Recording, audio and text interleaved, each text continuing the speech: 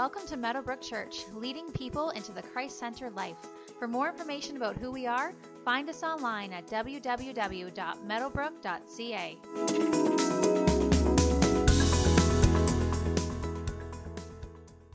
We are going to be in 2 Corinthians chapter 5 today.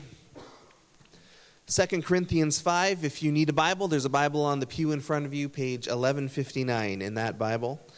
2 Corinthians 5. We took a break last week from our series that we've been working through this fall called Living for Eternity. Last week, Eric Rose was here sharing from Power to Change Ministries, which was awesome to hear what God was doing in Quebec. But we'll jump back into our series now, Living for Eternity, talking about, as followers of Jesus, having an eternal mindset. There is so much, and it's so easy to fall into the trap of focusing all of our attention and energy on this life. The promise of Scripture is that this life is not the best that God has to offer. There is more, and it's longer, and it's better, and it's greater. And we don't think about it or talk about it that much. And so we're talking about not just the fact that we as followers of Jesus are literally going to live for eternity, but how, when we live this life, can we live with eternity in mind? The challenge from 2 Peter 3:11 is, in light of this, in light of eternity, what kind of people ought we to be? Just before we jump in today, I just want to show you a video. I don't think I need to explain a lot, but it'll just set the tone for where we're going today, so take a look. Torturous, and implications that you could go on forever in terms of self-denial and all that kind of stuff. But we're going to talk about that in light of eternity today. And as we mentioned, as we talk about eternity, we are going to spend most of our existence there. That is where we will spend most of our existence. It is far longer and far greater than any amount of time we could spend on this earth or in this life. And there's a phrase we use a lot in our culture, even non-Christians like to use it, where we talk about, don't judge me, God will judge me. You can't judge me, that's God's job. And that is true, and yet we don't always sort of walk that out to the fullness of its conclusion, which is God will judge you. And we're going to talk a little bit about that this week and next week, that one day we will stand before him and we will give an account of our lives and what we did with our time here on this earth. And one of the things that Scripture encourages us to do is to take the long view of existence, not just what's here and now right in front of us, not just what is comfortable and pleasurable here in the moment, but can I take the long view? Can I deny myself that one marshmallow because of the promise of more, even though the promise is something I can't see yet? And what I love about that video is just the marshmallow's tangible, right? It's right there. It smells good. It's right there in front of you. It's instant pleasure right then and now. Or you can wait and get a better reward, but you can't see that reward yet. That reward is just a promise. And that's the tension that we live in right now, is that our reward is just a promise at this point. And there's a lot in this life that is real. It's right in front of us. It offers instant comfort. It offers instant pleasure. It offers instant reward. But part of our call as followers of Jesus is to take the harder path, to do the harder thing, and say, I am willing to deny myself now for reward later. I'm willing to shift the motivation of my life away from, let me just make myself comfortable and pleasured now here in this life, and let me focus on denying some of those things to follow the Jesus way in order that I might have greater reward in heaven. And we don't talk about that a lot, which is why we're doing this series. But let's take a look at our text. We're in 2 Corinthians chapter 5, starting in verse 1. For we know that if the earthly tent we live in is destroyed, we have a building from God, an eternal house in heaven, not built by human hands. Meanwhile, we groan, longing to be clothed instead with our heavenly dwelling. Because when we are clothed, we will not be found naked. For while we are in this tent, we groan and are burdened, because we do not wish to be unclothed, but to be clothed instead with our heavenly dwelling, so that what is mortal may be swallowed up by life. Now the one who has fashioned us for this very purpose is God, who has given us the Spirit as a deposit, guaranteeing what is to come. Therefore we are always confident and know that as long as we are at home in the body, we are away from the Lord, for we live by faith, not by sight. We are confident, I say, and would prefer to be away from the body and at home with the Lord. So we make it our goal to please him, whether we are at home in the body or away from it. For we must all appear before the judgment seat of Christ, so that each of us may receive what is due us for the things done while in the body, whether good or bad. And so we'll pull a few things out of that text this morning. One of the things that jumps out very quickly is we were made for more than just this.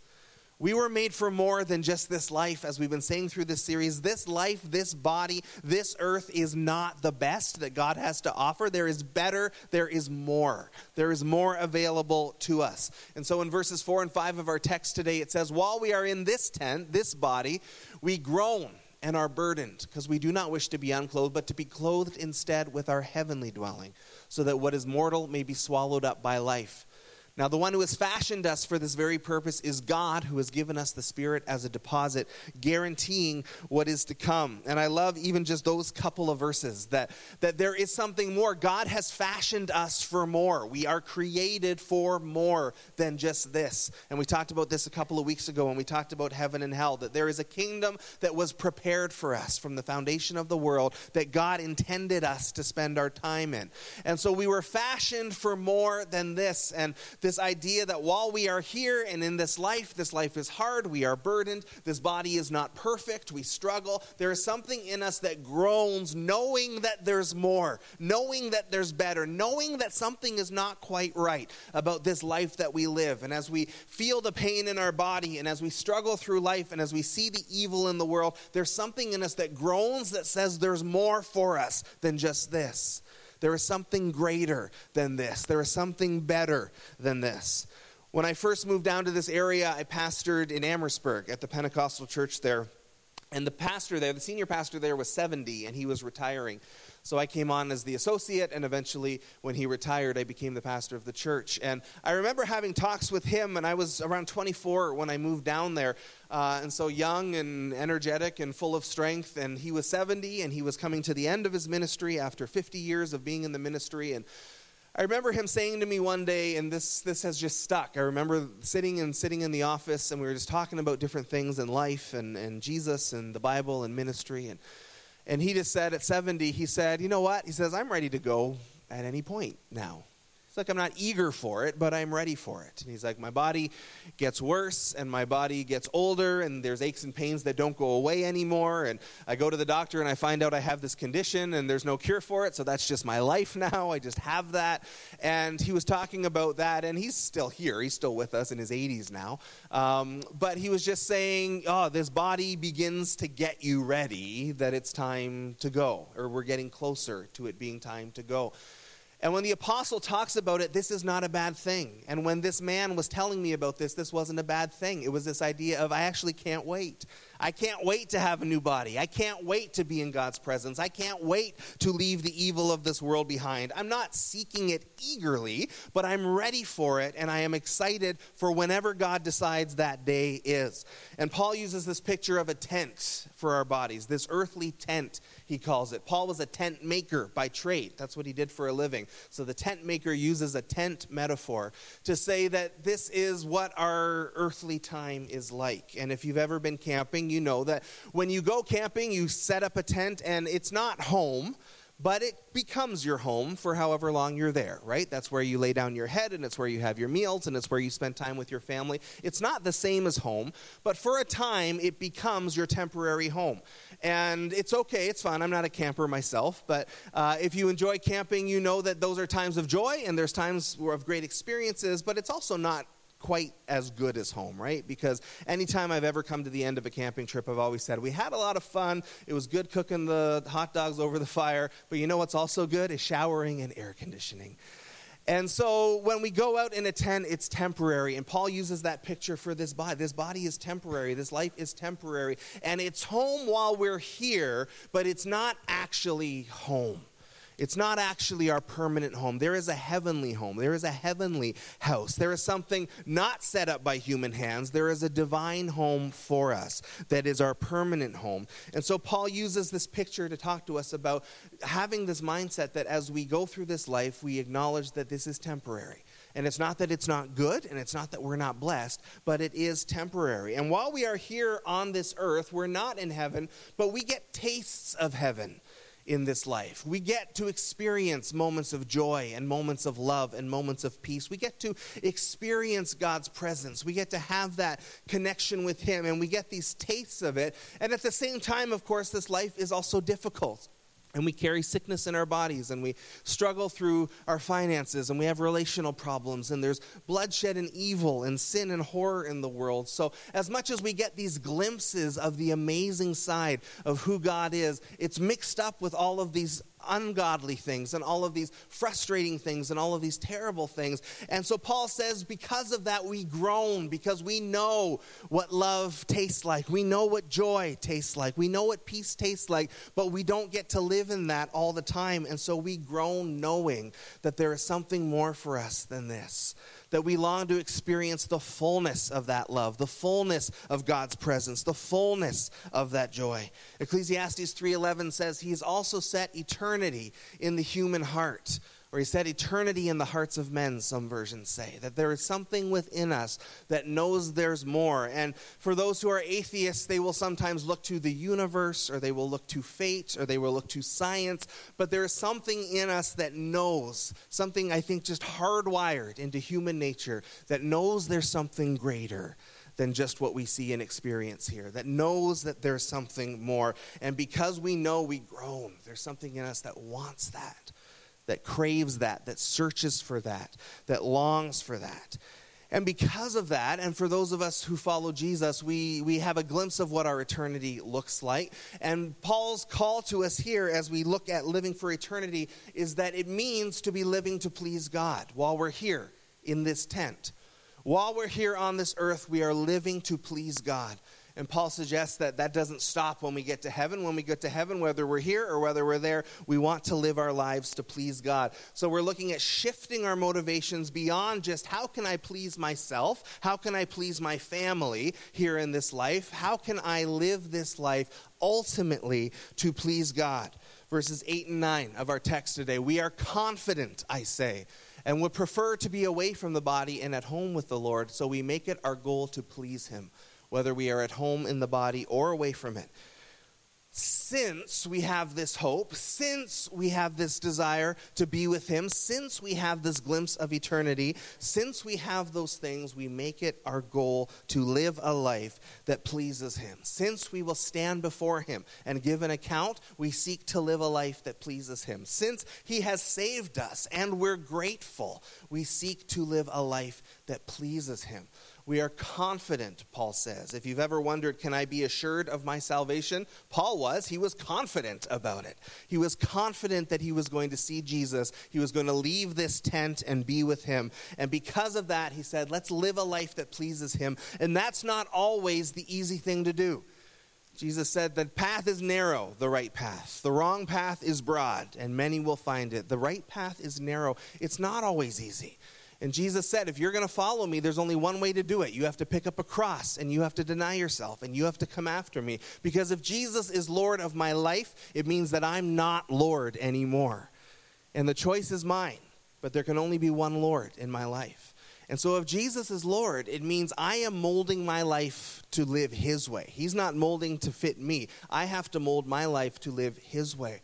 And that requires discipline, and that requires sacrifice. That requires putting others ahead of myself. That requires laying down some of my own dreams and laying down some of my own desires in order to follow Jesus more fully. It's not always easy to do the right thing.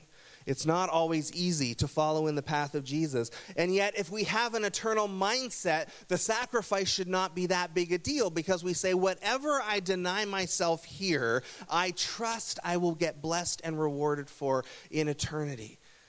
Right? Do you really want that one marshmallow now? Do you have enough faith that you can delay that pleasure in order for greater reward later? 1 Corinthians 4:5 says, he will bring to light at our judgment. God will bring to light what is hidden in darkness and will expose the motives of the heart. And at that time, each will receive their praise from God. That's a really good mix of a really scary verse and a really encouraging verse at the same time. The first part, there should be probably a little bit of fear of the Lord in there for us. That we will stand before him and everything will be exposed, including the motives of the heart. Which means if I did the right thing but did it with the wrong motives, that's going to come out as we stand before him. But at that time, each will receive their praise from God.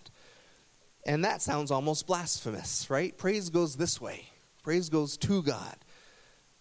But at the judgment, at that time, each one will receive praise from God. As God looks at our life, and he's going to look at the things we didn't do well, but he'll look at the things that we did do well. And we are seeking to live a life that pleases him so that we can hear him say, "Well done, good and faithful servant," when we get there. At that time, each will receive their praise from God. How amazing to hear God say, "Well done." God say, "Good job. You used your time well. You used your gifts well. You loved people well. You served people well." We should be living our lives to seek ahead to that day.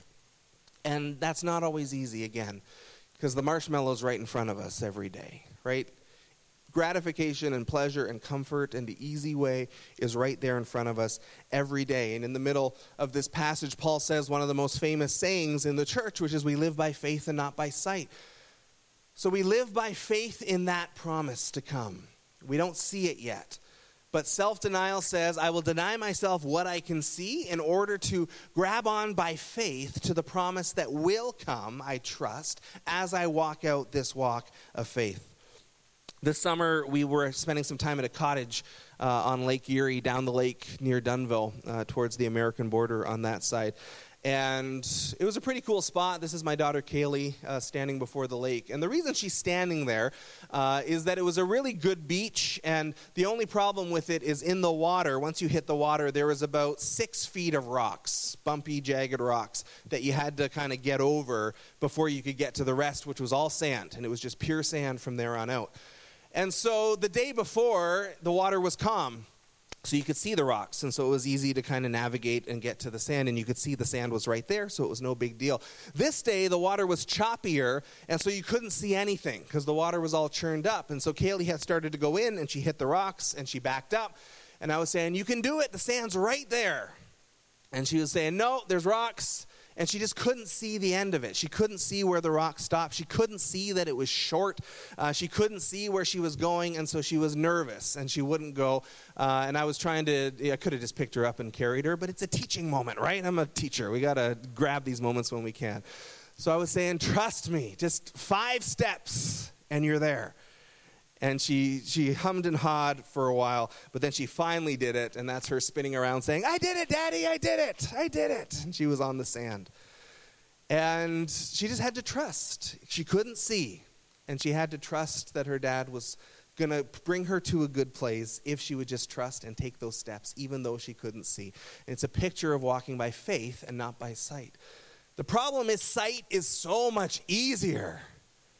To live by sight is so much easier because I can see it and I can experience it and I can feel it and I can do whatever I want to do and I can enjoy the pleasures of this life and I can do those things because they offer instant gratification right now. To live by faith and not by sight is to say, I will deny myself the sin that I want to do. I will deny myself all of the pleasures of this life that I can get for myself because instead I'm going to choose to be generous. Instead I'm going to choose to be sacrificing. Instead I'm going to choose to put others first. Instead, I'm going to choose to go the Jesus way and trust that as I'm willing to do that there is reward on the other side that will be greater, right? There's 2 marshmallows there. I've been promised 2. And so we look by faith and not by sight ahead. Because of all of that, what we do in this life is obviously crucial. Verse 10, we must all appear before the judgment seat of Christ. He's writing to Christians. We must all appear before the judgment seat of Christ so that each of us may receive what is due us for the things done in the body, whether good or bad. Again, fear of the Lord in there a little bit. But we will all stand before Jesus' judgment seat. We will give an account for what we did with our time, what we did with our money, what we did with our gifts, what we did towards other people. We will give an account for all of it, and we will receive what is due us. And Scripture talks a lot about reward. Do you remember the song we used to sing in Sunday school? Be careful, little eyes, what you see. Remember that? I don't think we sing it anymore, which is good because it's kind of a terrible song. Be careful, little eyes, what you see, for the Father up above is looking down in love. Be careful, little eyes, what you see. And then it goes on, be careful, little hands, what you do, and be careful, little feet, where you go. And it's a cute little song, but it was, as a grown-up, I looked back on those lyrics and going, that's kind of a terrifying way to put that. This idea of sort of God is big brother looking down on you in love, but oh. And I mean, it's not that it's a bad thing to teach the kids that, you know, what we do matters, but I felt like it was kind of a bit of a scary song for a kid wrapped up in a nice little melody that's easy to remember. And yet there's truth in there, and obviously that was the truth behind the song. And there's this understanding in this passage that there will be a day where we stand before him. We will receive what is due us, and do we want to receive the rewards that he has promised? Not just the reward of salvation, that's assured, and we'll get to that in weeks to come, but there are going to be rewards apparently based on what we did in our life. And Scripture talks about crowns that are available. Scripture talks about privileges in heaven that are available. Scripture talks about seats of honor that are available. Scripture talks about a hierarchy in heaven of sorts. Jesus talked about some are going to be great, the greatest in heaven. Some are going to be the least in heaven. So apparently there is placement based on what we did in this life and how we spent our time and what we did with our talents and how we treated others. There will be reward available. Or not, apparently. Or there will be reward that we miss out on. And again, if we're going to spend most of our existence in eternity, isn't that the better place to be investing in reward rather than just enjoying whatever we can here on this earth right now? Jesus, in the Sermon on the Mount, talked about reward, and he would often use this kind of back and forth as he talked about it in different ways, saying, do you want your reward now, temporary and fleeting, or do you want your reward from your Father in heaven? Do you want your reward now, the brief moment that you can enjoy it in this brief life? Or would you rather deny that reward now to live Jesus' way and trust that God will make it up to you and then some when you enter into eternity? In Matthew chapter 6, 19 to 21, Jesus says, don't store up for yourselves treasures on earth, rewards on earth, where moths and vermin destroy and where thieves break in and steal, but store up for yourselves treasures in heaven where moths and vermin do not destroy and where thieves do not break in and steal. For where your treasure is, there your heart will be also. No matter what we have in this life, it's temporary. The best that we have in this life is temporary. Jesus says, don't put your emphasis on this life. Store up for yourself treasure. Store up for yourself reward in heaven, which is way longer than this life, and where corruption and stealing and vermin will never affect it. Live your life with that as your motivation. And so Jesus would talk about, do you want your reward now? Or would you delay that to get better reward later? Do you want one marshmallow now, or would you rather have two if you've got some self-discipline? And as Jesus taught about it so often, as he talked about getting your reward now, he talked about things like the praise of men. Like, do you want the praise of man now? Do you want to get people applauding you? Because if you do, you can take that, but that's your reward. If you're willing to put that aside, there's better reward for you in heaven. But you can have your reward now if you want. And as I was reflecting on that this week, I thought, man, good luck in the age of social media walking that one out. Because everything about social media is praise me. Not everything, but a lot of it. Praise me now. Tell me I'm good looking. Tell me I'm a great dad. Tell me I'm a great pastor. Tell me I'm good. Compliment me. Like my photos. Everything about it just drives towards that. And Jesus says, do you want that to be your reward now? Or would you rather have reward in heaven? And it would stink, I think, to get to heaven and have Jesus say, there was reward for you for being a good dad, but you would rather have 100 likes on your Facebook status, so that was your reward. You chose that. You can choose your reward here and now, or you can deny it to get better reward later. And that's just one way. Like, it's not always easy, because the reward on earth is instant, right? The gratification is instant, and it's tangible, and it's there. But would you be willing to give that up in order to have better reward later? Are you building up your treasures here on earth? Are you building up your rewards and your comforts and your enjoyment here on earth? Or are you building for eternity? And as we shift our motivation away from just this life, as we look towards eternity, are we building up our treasure there? God's way isn't always the easy way. Sometimes it is the harder way. But can we take the harder path, trusting that anything I sacrifice in this temporary tent of a life, God will make up for in eternity? And eternity is going to be way longer. So that's just a better investment, to be looking the long view and seeing eternity in our mindset. Hebrews 13 says that nothing in all creation is hidden from God's sight. Everything is uncovered and laid bare before the eyes of him to whom we must give account. We'll talk about that a little more next week. But as we talk about shifting our motivations to eternity and not just here and now. And what's that going to look like for us? And what does that mean for us as we're making decisions and as we're living this life out and as we're engaging with people, as we're deciding what to do with our money? What does this look like to have an eternal mindset? We have an email address here at Meadowbrook called questions@meadowbrook.ca. If you have any questions about today's message, if you have any comments, we would love to keep the conversation going. I know this is not light and fluffy stuff, but I think it's really important for us as we talk about eternity.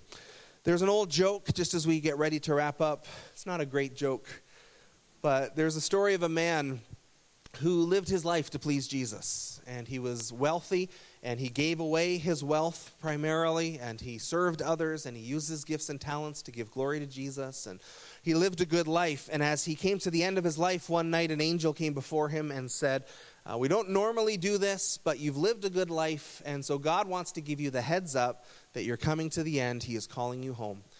And the man said, well, thank you for the heads up. I appreciate that. The angel said, get your affairs in order.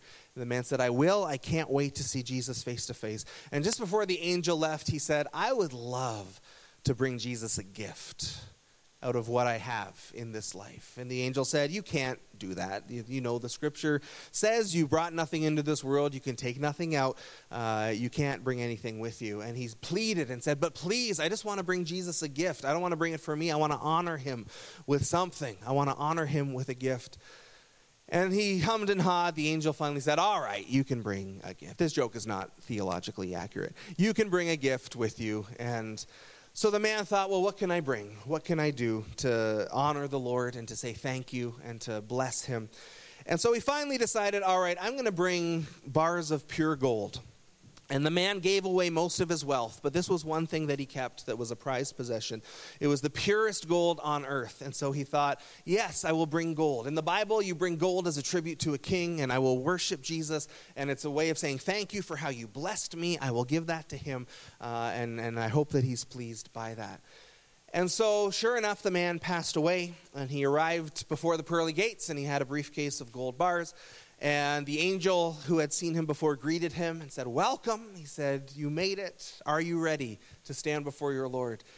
And the man said, yes, I'm ready. I'm ready. I can't wait. I can't wait to be in his presence. And the angels, just before he took him in, said, I got to ask, what did you bring him? Ever since we had that meeting, I just wondered, what would you bring? What could you possibly bring? What did you bring to honor Jesus? And so the man was very kind of pleased with himself, said, well, I brought him this. And he opened up the briefcase, and there was pure gold bars, the purest gold on earth. And the angel just kind of stared at it and didn't say anything. And the man got a little worried and said, oh, do you think Jesus won't like this? And the angel said, no, he'll love it. It's a gift from his child. He would love anything that you brought before him. But he said, I'm just trying to get my head around, like, of all the things you could have brought, why did you bring Jesus pavement? I said it wasn't a great joke, all right? Because the streets of heaven are paved with gold, if you missed the punchline there. And all that to say, heaven's values are different than our values. And what is important on earth isn't necessarily important in heaven. And the things that we think are greatly important on earth maybe aren't important in heaven at all. But the call of Scripture and the call of Jesus is live with heaven in mind. Shift your motivation away from just this life. And this life is crucial. But shift your motivation away from just this life. And fix your eyes on eternity and build your reward there. And understand that anything we sacrifice here, we will get back in spades in heaven. And we trust that God, as we live by faith and not by sight, that he will do what is right and he will do what is good. So as we live, we build up our treasures there and we put our focus there. We're going to spend a little bit more time in worship before we close. Would you stand with me, please? It takes a lot of wisdom to figure out what this means for us. There's a story in the Gospels of a rich young man who came to Jesus saying, "What do I do to get to heaven?" And after they go back and forth a bit, Jesus says, "Get rid of everything you have and give it to the poor, and then you'll have reward in heaven." And the man walked away distressed because he was very wealthy. And I'm not suggesting you need to give away everything you have, and I'm not suggesting you can't, have something nice in your house or anything like that necessarily. But it will require some wisdom for all of us, some discernment to figure out, what does this mean? How can we live for heavenly reward? What does that mean for us? Maybe it does mean we have to give away everything. Maybe that is the call of God on your life. And if it's not, there will probably be something. But we need to be seeking God on this and praying into this and shifting our motivation away from just this life and looking towards eternity, where we are going to spend most of our existence, and living our lives that way. Let's pray together. Father, forgive us for living just for the here and now. Forgive us, Lord, for grabbing onto what is tangible and pleasurable right in front of us. Forgive us for our sin. Forgive us at times for our selfishness. Forgive us, Lord, for being short-sighted and for living by sight and not by faith. And help us, Lord, to see the big picture, to take the long view. Help us to see eternity. Help us to see what that looks like for us and how we can live, not focusing on earthly reward, but focusing on heavenly reward and focusing on glorifying you through all of this, as we just sang, to the everlasting God, full of never-ending grace. Lord, let our lives, either here in this body or away from the body, be pleasing to you and glorifying to you as we lift you up as our Lord. In Jesus' name, amen.